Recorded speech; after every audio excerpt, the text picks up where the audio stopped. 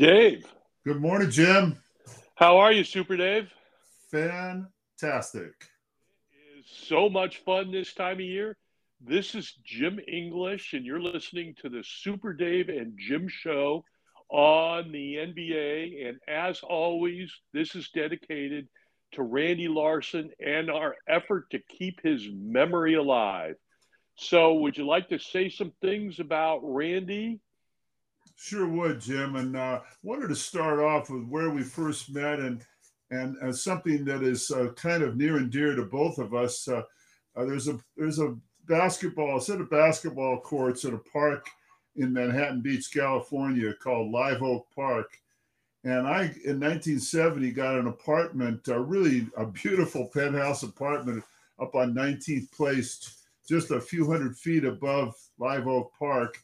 And as a bachelor and having my first go around with a wonderful apartment in one of the best beach cities in California, I didn't realize until being there a few weeks that there was a basketball court down below, and I heard that a lot of the best ball players in the area played there. And that's where I first met Randy Larson, and I'll never forget. Jim, but for pickup basketball players of our era, the place you play they all have a different atmosphere, a different level of player talent. I often think of Rutgers Park in New York, where the best basketball players in New York would gather. Well, as far as basketball in Southern California and the beach cities, Live Oak Park was about as good as you can get. And I realized right away that there was one guy there that I was going to go against at some point, and that was sort of the commissioner, you could see, and that was our good friend Randy Larson, Jim. Yes, and I actually got to know him there as well. Live Oak Park, once again, Manhattan Beach. It's a great place to play. There were a core of people, probably 50 to 75 players that would play there on the weekends and during the week sometimes as well. And Randy was the organizer, and it was interesting too because you're right. There were really good players. There were a lot of really good players. There were pro players playing there. Dave Wall played there. Paul Westphal played there. You were never a pro, but you played there. So there were a lot of really good players that showed up. A good friend of ours, Pat Mullen, another gentleman who passed away, used to play there, who was Wayne Stewart. And Wayne Stewart was 6'7", played football at Cal, played basketball at Cal, and he also played for the the New York Jets in professional football. As a matter of fact, he played on the first play of the Monday Night Football game. And he, on the first Monday Night Football game, the first play for the Jets, and he was a really good player. But there were also players like me. Super Dave is 6'6". I'm 6'2". I was a pretty good player, but I wasn't the caliber of some of the other players there, the Pat Mullins and the Randy Larsons, who were A players. And then there were C players. And what Randy would do is he would get an A player, a B player, and a C player, and he put them together, and we'd have competitive games at Live Oak. Is that the way you remember it, Super Oh, Dave? definitely. And like I said, the first time I went down there, my observation was quickly that it was somewhat organized. A lot of pickup areas, and of course, it wasn't organized all the time, but these particular times, I remember Sunday mornings, Friday afternoons, certain times of the day you could find the best ball players. And you could see right away that it was somebody that was in charge, and it was Randy Larson, and he was also the best player there. It doesn't always have to be that way. It just so happens with Randy. And interestingly, those players you named, Jim, later on, when the Raiders moved into El Segundo, a lot of their Raider players in the '80s would go down there to Live Oak Park with Howie Long and Lyle Alzado, and a lot of the Raiders would play there. Do you remember that, Jim? Oh, yeah, Rusty Russell. Yeah. And it was interesting because I got a quick story to tell. But before we leave the Live Oak and the organization, it was so interesting when I showed up that everybody would look to Randy Larson to organize the teams. And he had unquestionable totalitarian authority, and everybody trusted him. I mean, there were all those teams were competitive because let's face it, we have been, you and I have played pickup ball all over Southern California, and you go to a court, you get three of the best players playing together, and they dominate.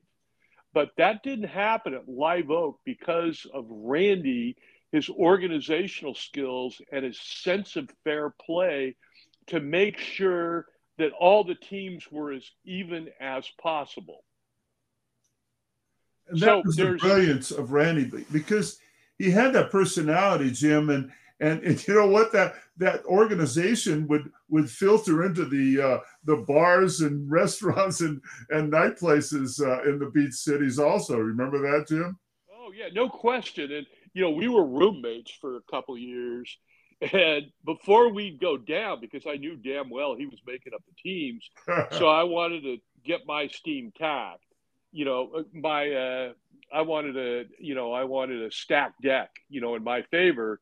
So I would try and influence him before we went over there, and he was uncorruptible.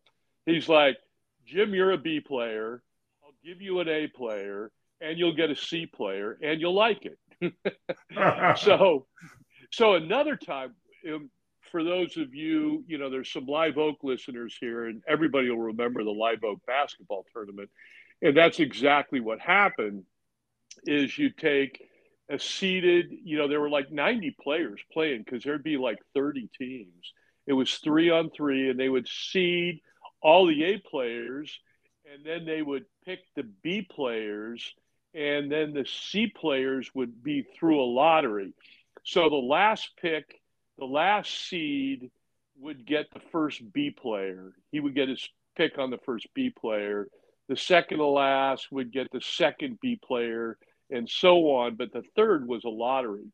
Now, I remember Randy playing against Rusty Russell and for the finals of the Live Oak tournament. And Rusty Russell, if you look him up, he was a tackle for the Oakland Raiders, an offensive tackle for the Oakland Raiders. I'm sorry, the LA Raiders, excuse me.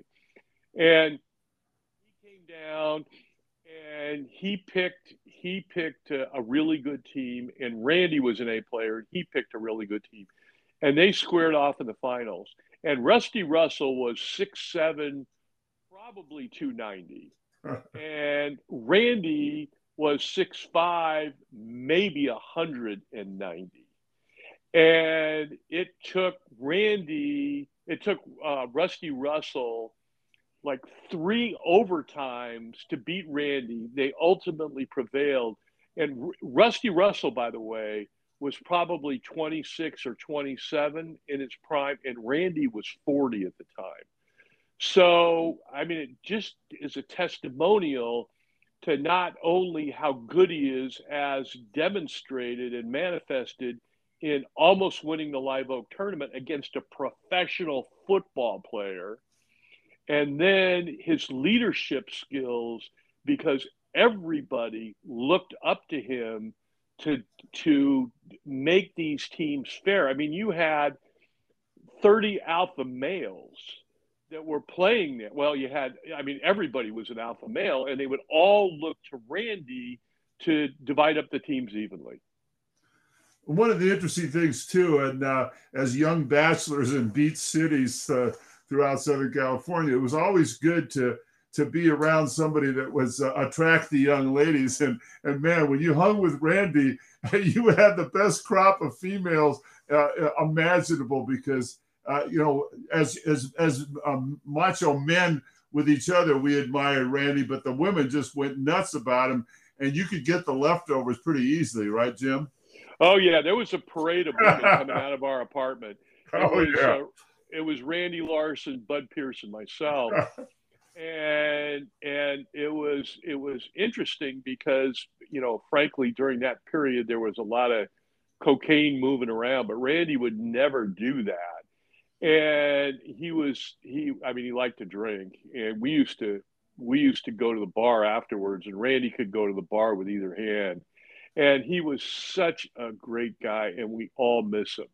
Any last words about Randy? No, just that those that tune into this podcast understand that this is dedicated every single show, Jim, to the memory and friendship that we had with Randy Larson, and we just don't want his memory to die. And we have a really great following in those Live Oak players. So we might have taken more time today, but it's worthwhile because this is something special, and is one of the reasons I'm just so proud to be a part of this is in the memory of Randy Larson. Yeah, I got a text today from a friend of mine who never knew Randy, and he said that it's really too bad I didn't get a chance to know him because he sounds like a great guy, and it would be somebody that everybody could get along with because he was so gregarious. He was so outgoing. He was so generous. When we were roommates, he made me dinner so many times. And we just can't say enough about the guy. Nope, but we do talk NBA basketball here, and boy, the playoffs are in full swing, Jim. Boy, they're raging right now. And so, Super Dave, where would you like to start? Let's talk about the teams that have been eliminated now, and how the playoffs are showing some parity, but part of the parity, Jim, seems to be attached to injuries. Don't you feel that injuries have played a key part in these playoffs more than almost any other year? And it's interesting too, Super Dave, that the injuries are playing a part. I don't remember it playing a part like it has before, but also too is like the NFL is a collision sport versus the NBA, which is a contact sport. And in the collision sport, all of the, during the playoffs, all of the players, the Tom Brady's, the Matt Staffords, all the quarterbacks are healthy, and it makes for a wonderful NFL game. Why do you think there are so many injuries this year in the playoffs? I'm trying to figure that out because once again, that we can speak from some kind of experience, Jim, because we were both players, and I played for 30 some years with and unbeknownst to me, because of a botched surgery in 1969, I had a torn ACL, a torn MCL, and no cartilage in my right knee, and I still played at a fairly decent level, and I don't understand these guys like Kawhi Leonard sitting out the whole year with some mysterious injury that we don't even hear any progress reports on. And I don't understand these guys that can't come back quicker and better with injuries. And there seems to be, Anthony Davis just missed so many games for the Lakers, and then it seems like Steph Curry's been in and out of the Golden State lineup, and now we've got a key injury to Devin Booker of Phoenix, and John Morant has been hurt a great deal. I don't have any explanation for you, Jim, but I just know I played through injuries, and I played all the time, and I don't understand these guys in this modern era that can't get out there in the basketball play at a whole year. Zion Williamson, a young man, is just, they seem, and you see him in warm-ups on the sidelines and reverse dunking and everything, and he can't get out on the court, Jim. I don't understand it. I don't have an explanation for you. And it's interesting too, because we know that there's, some Live Oakers that listen to this podcast, and every single one of us has gotten beaten up. And if you're over 60, you are showing the effects right now with your body because of the basketball you played into your 40s and 50s for the love of the game. Let me share something with you, Jim. And we quickly go back to Randy Larson. We would occasionally, we have in the last 10 years before, Randy passed away, we would meet down in Carlsbad, California, because Randy would only come up. He was living in Mexico at the time, and we would go down there, and I had to drive from the Antelope Valley down to Carlsbad. It was a couple-hour drive, and I remember getting there early one day to the restaurant bar that we went to, and I'm parked there, and I see an old man walking across the street, and I'm kind of thinking, boy, it's having a struggle. I hope a car doesn't come by. He's going so slowly. And as I look closer, Jim, it was Randy. I couldn't believe how he was walking, and I realized that he had just had recent knee replacement, and we as old men now, Randy, we remember each other when we could go above the rim and we were the height of athleticism. But when you get into your 60s and 70s, boy, we really paid the price for all the basketball we played, Jim.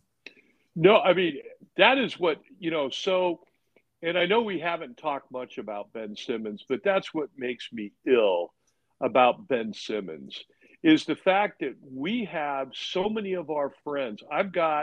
There's a basketball team I played with in Orange County called the Tasmanian War Devils, and we were a B team, and Barry Gale played with us, and every single one of those players that played for a length of time with us, Greg Schmidt, and once again Barry Gale and John Casimir and Jim Curry and John Garner and all the players that play with us now have significant issues. Every one of them but me has had a joint replaced. Wow. And unfortunately, it's not two joints replaced.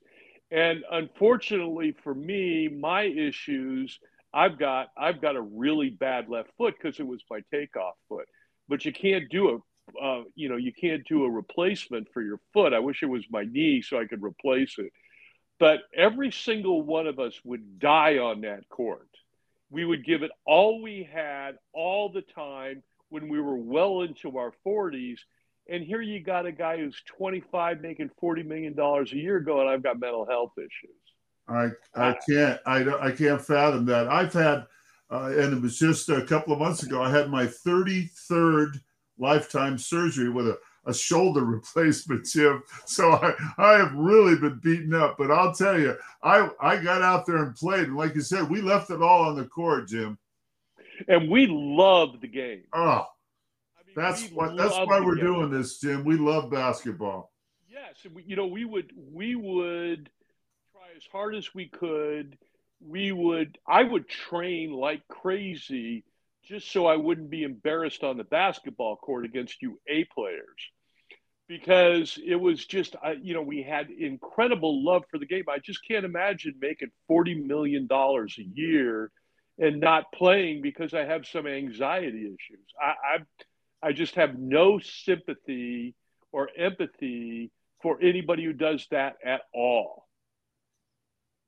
So you're right about we're going off on tangents. Well, we really are, but we better get back to the NBA. But it's a perspective that we want people that are listening to this podcast know that we understand the nuances of basketball, but we don't understand this modern game in terms of how it's played by the athletes, because the money involved, I don't know, maybe there's a linkage there between how much money they make and what they risk when they go out on the floor when they're not 100%. So maybe that's one area we can't speak to, Jim. But getting back to the playoffs, I think Phoenix in the West looked like they were going to be the team that was the odds-on favorite to go all the way because of the way they played, and they got there last year to the finals. But the Devin Booker injury has made that an interesting series with New Orleans, and the New Orleans teams. And once again, they have Williamson still out. If he were to come back, and if they somehow were to get by Phoenix, that might be a really interesting play. But that has had a big effect on the Phoenix Suns, and the fact that they're having a struggle just to get by New Orleans. Yes, and it's interesting because there's been a big surprise in Phoenix. In New Orleans, because they generally have not been a very good culture of winning. But now that has changed. I mean, they have, the three-headed monster with Brandon Ingram, CJ McCollum, and Jonas Valanciunas. And these guys are monsters, but there have been some guest stars, and this is really interesting. Phoenix has three unheralded rookies, a late first round pick last year, a second round pick, and a player who wasn't drafted. And that's Jose Alvarez, Herbert Jones, and Trey Murphy. And these rookies, listen to these stats, okay? These are people I never heard of last year. Okay, they are averaging 21 points a game, 6 rebounds a game. Collectively, they're shooting 40% from three-point land, and they're averaging, get this, 3.8 steals as a trio, these three rookies. I mean, these guys have come out of nowhere, and look what they have. All of a sudden, you have, the three-headed monster. You also have Larry Nance Jr. coming off the bench, who is an energy guy, and you have three rookies. And if, Zion Williamson, who's been iffy, if he comes back, they're going to be tough in the next series if they can get by Phoenix. But also, too, for the future, I mean, Zion Williamson would be nuts if he left, because this is just where you want to be. You got Mr. Inside, Mr. Outside, Mr. Mid-Range. You got three rookies with incredible energy, and you got a mad dog coming off the bench. I mean, Phoenix looks bright, Super Dave. Oh, I'm so impressed. What about that undrafted Jose Alvarado? I mean, Jose Alvarado, look at that guy play defense. Oh my Lord, Chris! I mean, he is. There is one game that he harassed Chris Paul to the point of almost total frustration. And you don't see Chris Paul ever lose his cool, but he lost his cool that night. What you have is another Patrick Beverley.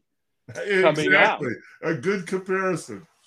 Yes. And, you have those and these three rookies who have earned their way into the playoffs. I mean, Phoenix could very well lose this because it's 3-2 Phoenix, but they're going into tonight New Orleans, and anything could happen in a Game 7 back in Phoenix. Well, and then the development and the emergence of Brandon Ingram as a real superstar at taking the ball, and CJ McCollum hasn't even gotten hot during the playoffs. So yeah, this is a team that if they get by Phoenix, I mean, look out! It's going to be a crash course with Golden State, I think, in the West. That would be such a fun series. But what's happening here is that that Brandon Ingram is such an understated leader and a cultural setter. I heard him talking about the three rookies in an interview, and he said they're bringing energy, they're fearless, we love playing with them, and we trust them. So that really fuels the rookies' intensity and commitment when you have your leader who, let's face it, is not this animated, William Jennings Bryant, Donald Trump, bigger than life leader. He is understated and he's setting the culture. I mean, they're going to be a solid team for years to come. A great point you just made, Jim, is when you hear these guys interviewed, and I don't generally get a lot out of the player interviews, but when you see young players that are just developing, you hear how intelligent, how analytical, and how team-oriented these teams are now. The coaching level at the NBA level now, that's one of the changes, the evolution that I've seen in my decades of watching the NBA. I started, Jim, when watching the NBA when there was one coach. I mean, there wasn't even an assistant coach. There was nobody next to Red Auerbach telling them what to do. Now, they have to have a second row, Jim, of coaches in the back row now because they don't fit on the front row where the rosters are. It's amazing. But that amount of coaches. They all have a specific area, and the way these teams are coached, and you hear these young players talking X's and O's and strategy, and it's fascinating to watch. It's a very sophisticated game we're watching nowadays, and the young people, and you identified it. You hear Brandon Ingram speaking, and he might not. You might get a wrong impression. Look at these guys on the court, but when you hear them talk, you know they're not only well coached, but they're team oriented. Yes, and what you have is you have a solid core now in in New Orleans.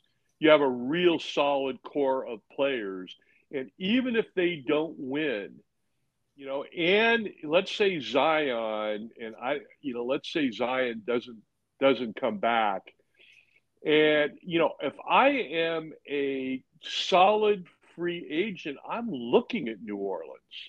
I mean, it's a great place to live. The culture there as a city is a wonderful place. It's inexpensive.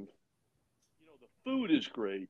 The Oh, how music about the is music, great. Jim? I'm a big music lover, and New Orleans is a hotbed for the music industry. It is. I mean, cooking, food, music, culturally, it's huge. It's one of the more unique places. If I am a free agent and I am thinking about where to go, that would be one of my first stops because of the core, because of the culture. It's also too is like once again, you got the big Euro inside, you got CJ McCollum outside, and you've got Brandon Ingram mid range, and then the rookies and the bench. I mean, their future looks so bright. But I'm sorry, Jim. As a free agent, we're just not looking at you with that foot problem. I'm sorry. We're going to have to pass at this time. I understand. Well, I'm so loyal. I would only play for the Lakers. And Okay. actually, Well, you can dream on about New Orleans, but how about my Golden State Lakers with now Steph Curry being healthy? That's a team that I think it's going to be hard fought to get by Golden State. I think the Warriors, like I told you several months ago, if they peak, if they got everybody healthy, and you can see now that Klay Thompson is in his back to his level. Steph Curry now looks like he's healthy again, and the young players are playing well for Golden State. They are a formidable team now, Jim. Yeah, now you have splash triplets. Yeah, with Klay and Poole and Steph. I mean, they're playing so well, and the cog in the wheel, the cog in the machine. Draymond Green, is like third in the playoffs in assists and like sixth in rebounding. And, he's like third in steals and he's like last in turnovers, and they just have Kuminga. They're loaded. And then Steve Kerr is a battle-hardened, tested coach who knows what the heck he's doing. And we talked about this last time, but the fact that Steph Curry would come off the bench for his team is astounding. I mean, it's astounding. Well, Draymond Green now healthy again too, holds all those personalities and unique talents together. I just think Draymond Green is just an exceptional defensive player, smart, cohesive, and makes that engine really tick. And the Looney now is a force on the front line, and Jordan Poole is emerging as a star. They've got all the ingredients of a championship team. No question about it. And they're battle tested and they've got a taste of it now. Steph Curry's got a taste of it now. And he looks extreme. I saw him last night and he looks extremely healthy. I mean, he was so quick that he was doing breakaway layups, in a half court. I mean, he'd get the ball, he'd lean back because the people are very concerned about the three, and boom, he'd be right at the basket and have an uncontested layup. I mean, that's Steph Curry. It's just amazing. And you're right, Klay Thompson. He's averaging 22 and over and 44 uh, from 3-point land. I mean, he's just doing phenomenally.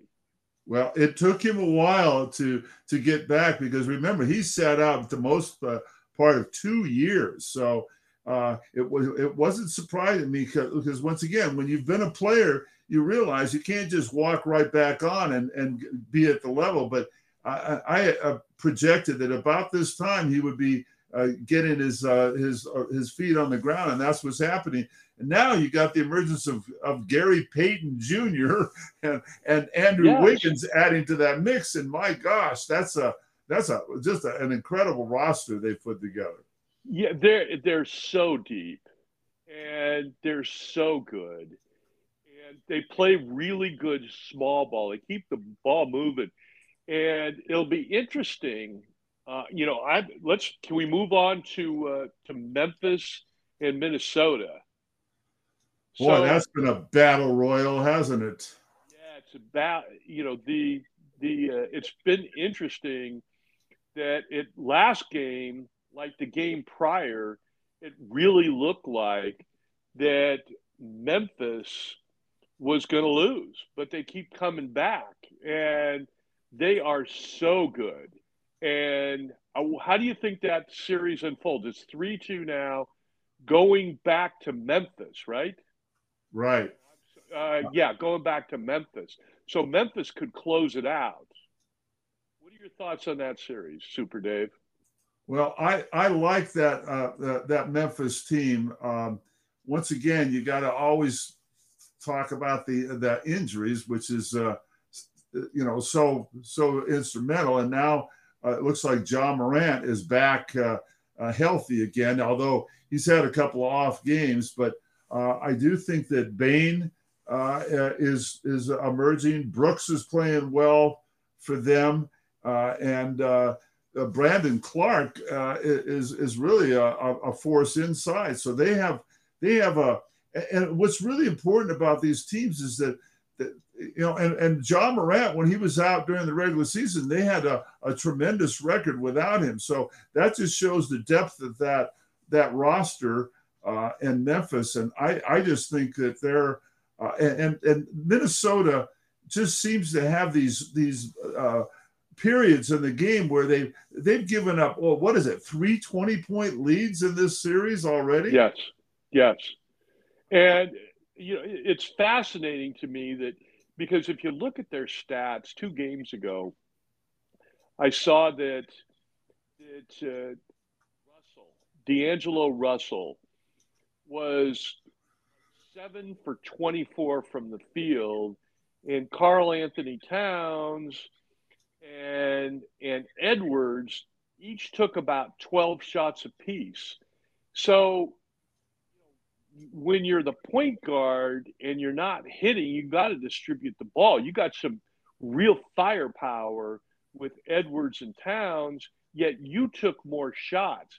I do not like D'Angelo Russell. He's the only guy that's the Lakers drafted that via Con Dios, I was happy to see go. But you're right, they have lapses. They're not thinking. They're not smart. They're talented, and like Charles Barkley said, they're talented but stupid. Yeah, he pulls no punches, does he? He does not. I love Charles. Yeah. Sir Charles ought to be president. I'd vote for him in a second. He's funny, but yeah, that Memphis team is an enigma wrapped in a conundrum. I can't figure them out. But I'm thinking that Patrick Beverley is one of the key to their energy source, though. He when he gets on the court, he brings up the intensity defensively. No question about it. And I think that Ja has had some really good games, but then he hasn't been great in the playoffs. He's been good and he's had great games, but overall he has not been great. And I think that that's because, I'd hate to have Patrick Beverly guard me. I'd be like in a corner sucking my thumb in a fetal position. I just couldn't handle that sort of intensity. But I think we're in agreement then that Memphis is going to beat Minnesota in the series. It's 3-2. Are you in agreement there? Yes, and it looks like a collision course with Golden State, and Golden State, which is going to have a little bit of a rest between those games. I think it's going to be hard for Memphis to get by Golden State. So I'm projecting Golden State is going to be in the finals on the west side of that bracket, and I really can't predict the Phoenix New Orleans series, but Dallas Utah. It's very surprising with Dallas having a chance to close it out tonight. Utah is another team that seems to be underachieving in the playoffs. I agree. And I think that, you and I talked about this before, that Jason Kidd is winning the chess game. And, now that Doncic is back, Luka's back, you don't need to have the same level of chess that you did when he was gone. The small ball, throw it around the perimeter, make Gobert useless. But what we have here now is I just think Luka is just going to put him on the back, and those couple of, what did he take, 2 or 3 games off? And he looks pretty darn healthy to me. He's leading the NBA in playoffs in points scored per game. He's that Utah. I just don't think can beat Dallas. Well, you made a good point about Jason Kidd.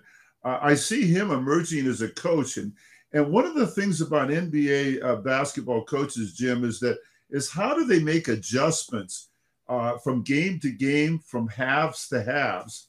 And I remember, and you being the big Laker fan that you are, Pat Riley, to me, his greatness in coaching was the adjustments that he made during a game. From the Lakers would look different coming out for the second half based on what he saw in the first half, and from game to game, and in those long battles they have with the Celtics, you could see the fingerprints of Pat Riley making adjustments. And I see Jason Kidd kind of developing as a coach just like that, Jim. I agree.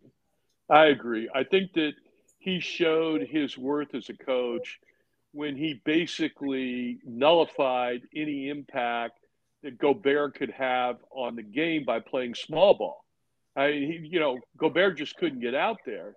And now you have a situation where, that's without Luka. Now that Luka's back, I just don't see Quinn Snyder having the wherewithal to win the chess match against Jason Kidd. I mean, Jason to me is Bobby Fischer, and Quinn Snyder is Boris Spassky. So, for those of you that are millennials, there was a huge chess match in the early 70s, and it was so publicized. And it was Spassky, who was a Russian, versus Fischer, who was an American. It was right in the middle of the Cold War, and it got lots of attention. But I just think, Jim, you don't know this, but I actually defeated a chess master once. No kidding. Yes, I ran a chess club in Inglewood in the 70s, and I had a simultaneous tournament with over 40 players. Did you ever know down in Hawthorne, the chess, the Old Town Mall there, they had a chess shop? I did not know that. Well, Alan Troy was a chess master that owned that, and I asked him to do a demonstration, and he played 44 people, and I was the only one that defeated him. Now, he resigned when I had the lead, but I think it might have been in deference to me being just the organizer. So, but I was leading, but he did resign, and I was the only one to defeat him. I love chess. I still play to this day online, but I don't want to play Jason Kidd. I think I'll avoid Jason No, Kidd. that's a very good point about Jason. Let's go over to the other side of the bracket, to the East, and what do you think about Miami and how they're playing after? And I'm kind of concerned now with the health of Jimmy Butler. Yeah, he's what makes them go. If I don't see them prevailing against who. So they're going to play The the winner of winner. Philadelphia Toronto. Oh, well, actually, they could survive that. Philadelphia and Toronto. But you're right. I mean, you know, Miami has been playing great, and Spoelstra is a great coach, and Pat Riley sets a good culture, and they have lots of good players there, and they have some depth. But you got Lowry's down, right? And Jimmy Butler buckets. Jimmy buckets is down. And if those two don't play, that's two starters in a playoff series, and they're so dependent upon Jimmy Butler and also Kyle Lowry, not only with their incredible stats, but their leadership, their savvy, their intelligence, their experience. I mean, so Butler has been to the finals before, and Lowry is an NBA champion. So it's going to be really tough without those two guys to come back and make a win of it, Super Dave. I just don't see it. No, that is problematic, and once again, those injuries cropping up are what really bother me. I have a real hard time making any kind of assessment of a team if you don't know if Butler is going to be playing, and Kyle Lowry is another key to that team. And without those two guys 100%, you put everything on the young guy Tyler Herro, and of course Bam Adebayo is quite a force at the center position for that team.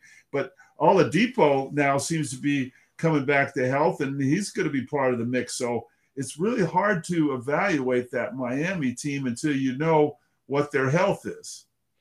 There's no question about it. Now, the good news for Miami is that, I think Philadelphia is going to survive that series. And I think Philly will play Miami in the next round. And Embiid is hurt a little bit. And Harden is Harden used to be able to blow by everybody. And I'm not talking 5 years ago, he could blow by everybody. I'm talking about a year and a half, 2 years ago.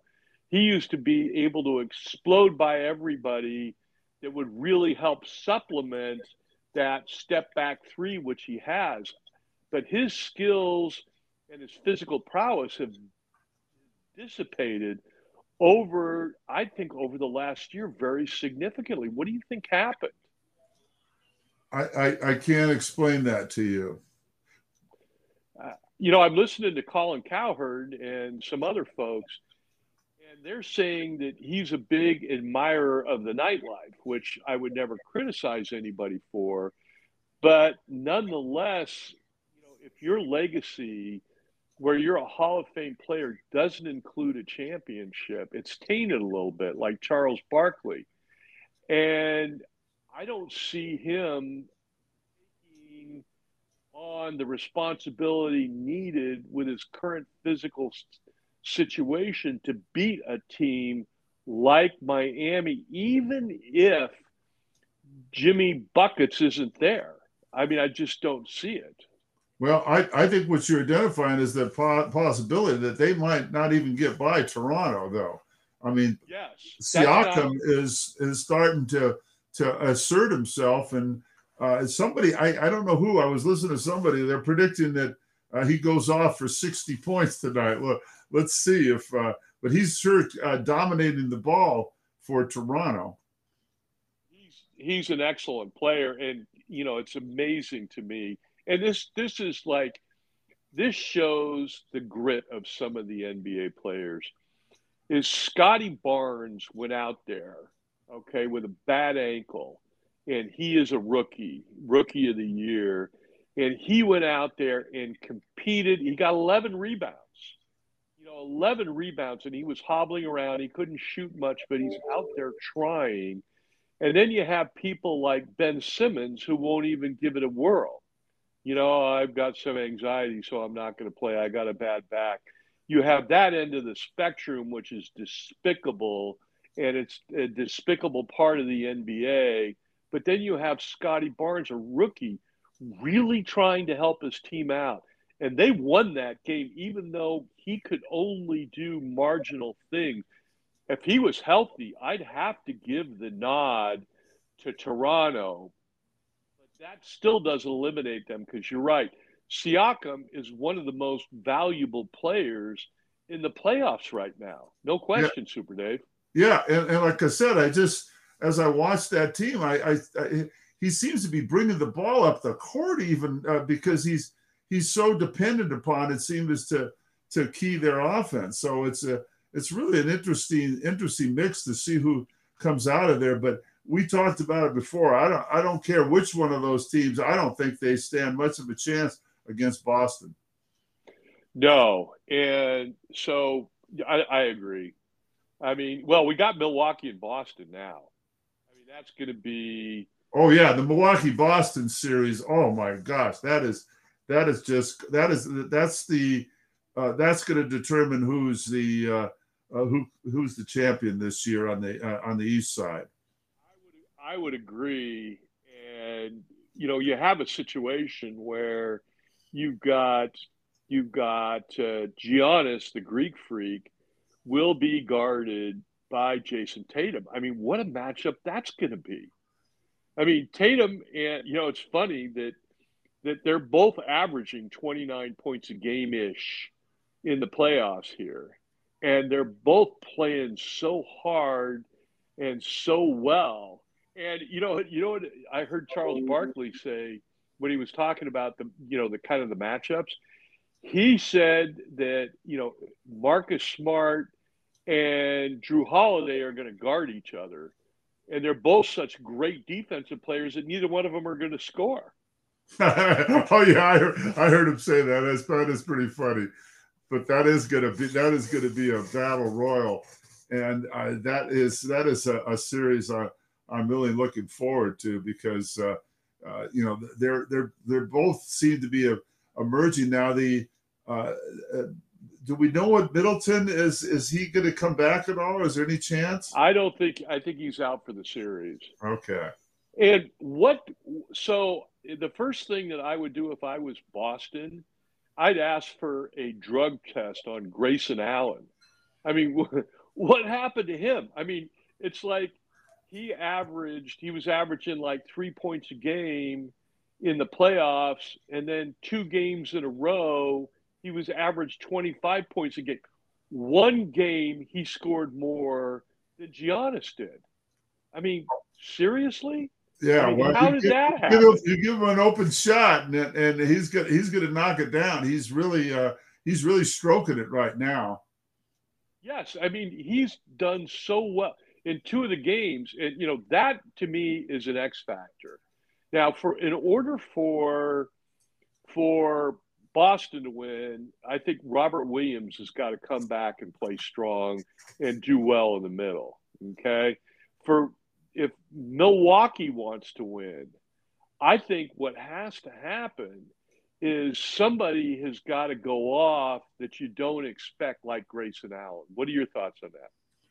No, I agree with you, and it's you see the role players, and that's another thing that Shaq brings up on the Inside the NBA show is that he always gave credit to the team, the players that emerged in the playoffs that would sort of pick up the slack for him, and we see some of those players now, like you said, Allen and players like that coming on strong at the right time, and they can play a really key role on who advances. Yeah, you got Connaughton who can go off. He's a good player. You have Drew Holiday. It's what you have here is assuming that everybody stays healthy. I see a 4-3 win in Boston because Boston's got home court advantage. And anybody who studies basketball knows that those Boston players are insane. I'm sorry, the Boston fans are insane. They're insane. Well, and I also think defense is more consistent than offense, and that's what really separates Boston. And they are just playing just an incredible level of defense, and I think they will have an answer for the Greek Freak. I think there's going to be multiple players moving, but like you said, Tatum is that tweener size where he's big enough to handle him sometimes one-on-one, but he's quick enough to bother him when he brings the ball below his shoulders. Yes, and it'll be interesting to see because the Boston played bully ball against Kevin Durant. I mean, they just kept bouncing him around like a pinball. And he had one of his games was a typical Kevin Durant game, but the other three were not. You could tell the effects of him being bounced around and being played with physically.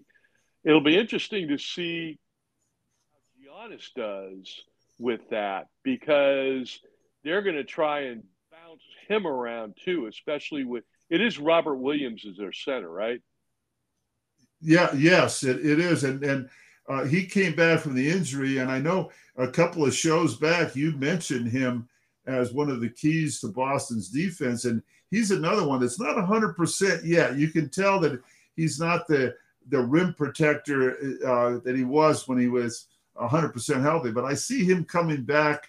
And you mentioned, I think he will be a key to the series because he's going to be, cleaning the boards and protecting the rim, which of course Milwaukee likes to get the ball in close. Yes, and you got a situation where Giannis is just, he's just such an amazing talent, but he could be mitigated outside with Tatum and his mid range, and he's not going to blow by Tatum because you're right. Tatum is quick enough and big enough to guard him. Now, when he gets down low, you got a situation where Williams is going to take up the slack. Now, Charles Barkley, so I'm stealing from Charles Barkley here. He thinks that the linchpin for Milwaukee, if they're going to win, is going to be Brook Lopez. I'm just going to say that there's another big guy on the court, and that's Lopez. So you do have two big forces, and that's why Williams is so important because when you got Antetokounmpo and Lopez roaming around inside, it's there's any penetration at all. By Holiday, he kicks it out to one of those two guys, and you've got a lot of problems. So it's going to be you talk about chess matches. I think the teams that make adjustment there, because there's going to be an ebb and flow in that game that we're going to see right away in probably the first two games, Jim. No question. And, the thing is about Brook Lopez, he's 7'1" and probably 270. I mean, he's a big guy. Obviously, you're not going to push him around. But also, too, he's got a perimeter game. Oh, yeah. No, he can hit that outside. And that's another problem for Williams. If Williams is on Lopez, then Lopez can pull Williams away from the basket. So that's what I mean about the chess match. There's going to be a lot going on in that series. No question about it. And, the defensive rotations, the man on man, when do you do man? When do you do zone? Where do you do it? Under what circumstances do you do it? The adjustment. This is going to be a great series.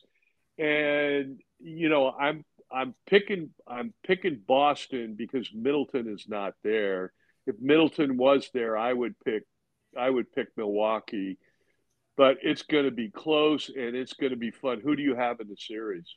Well, once again, Jim, I really think you're going to have to get somebody else to do these podcasts with you because we agree so much that it's ridiculous.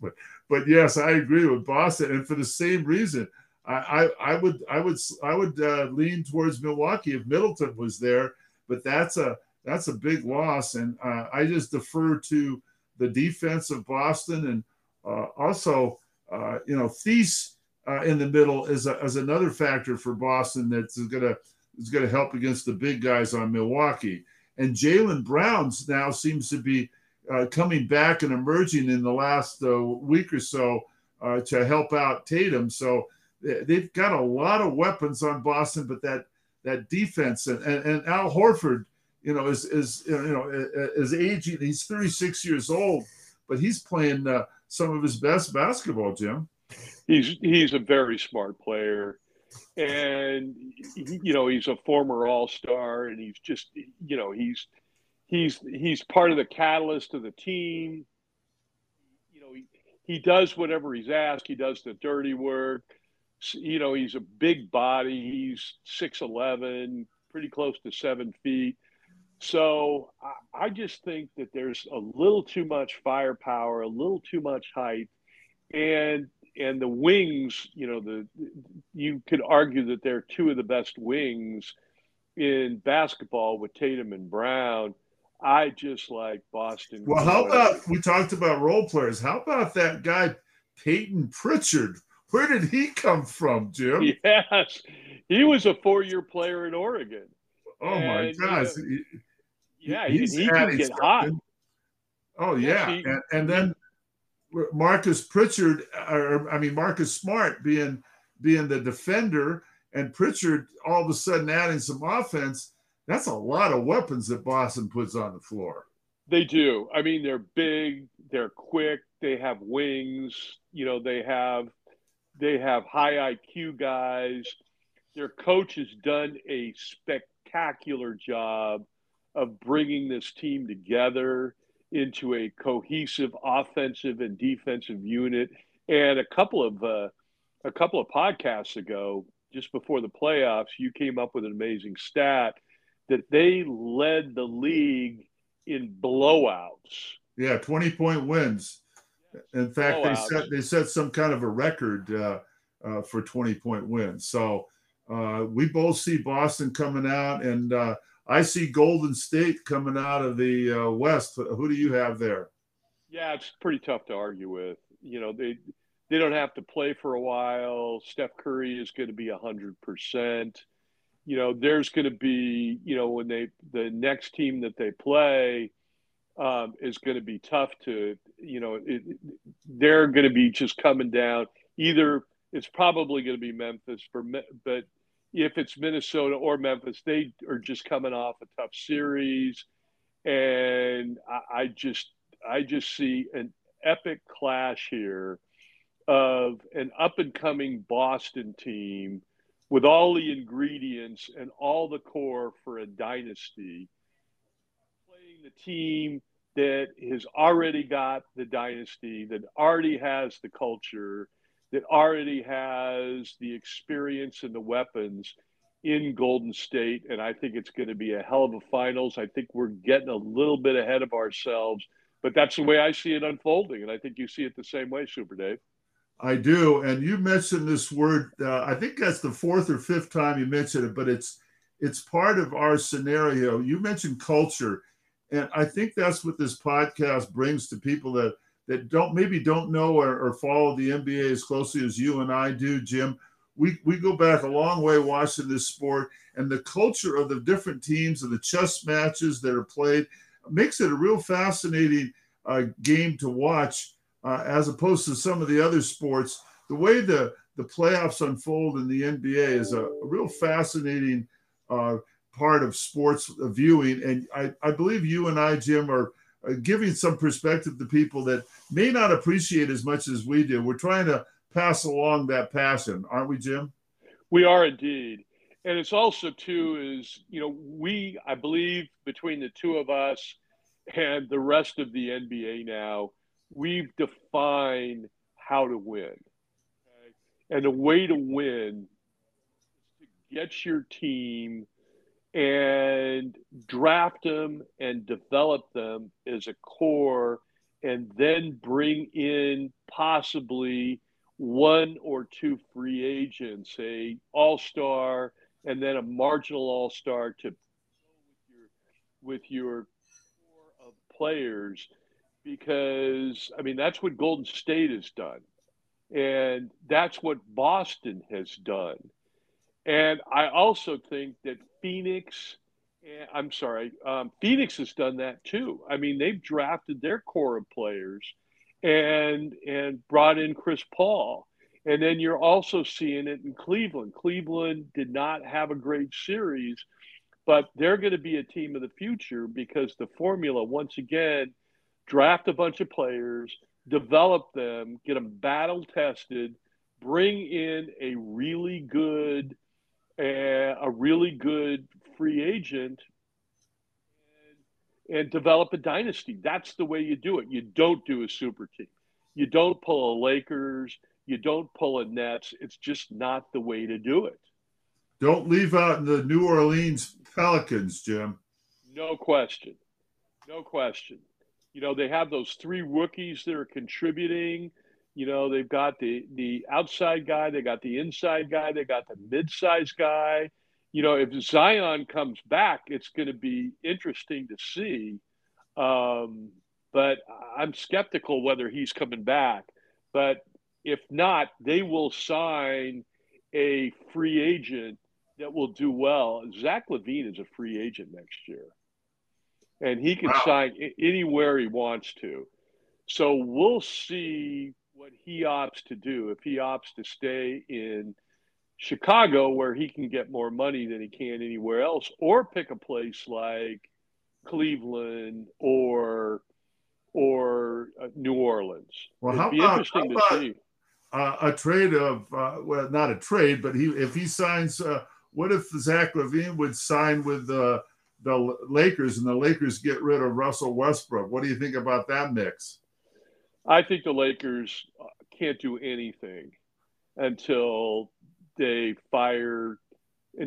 Buss fires herself.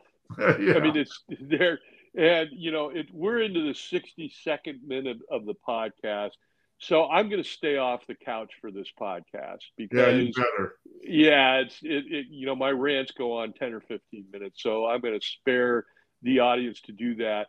And since we're going into the second act, what do you have to say, Dave? It's an open mic. What do you have to say about the playoffs in summation? What I really think is most important, I'd like to increase our listenership because I really think we add a dimension that people will have a greater appreciation for the pro basketball game. The way you and I analyze it, Jim, I think that it'll just make them be able to enjoy the viewing of the playoffs and the game in general better. So I encourage everybody to pass along this podcast. And you never told them that I never gave myself that nickname, Super Dave. That was given to me by a company I work for because I have multi-talent. So I didn't give that to myself, but it does distinguish me from our good friend Dave Hellman, who was a part of our email thread. And there's two Daves, so I thought it'd be better to use that nickname so they don't get confused with the two Daves. And it was funny because when Dave sent out an email, and Dave listens to our podcast, and he was a great player in his own right, and an excellent friend of Randy Larson. He signed his email that said, Dave, not Super Dave. Yeah, he said, not super. Dave, that was a cracker. I saw that. That was funny. Well, listen, Super Dave, thank you for showing up. And I love these podcasts. They're so much fun. And we're going to see everybody again next week because this thing is heating up. And it couldn't be more excited. And thank you for listening. Dave, anything else? Nope. Looking forward to next week, Jim. All right. Thank you. See ya.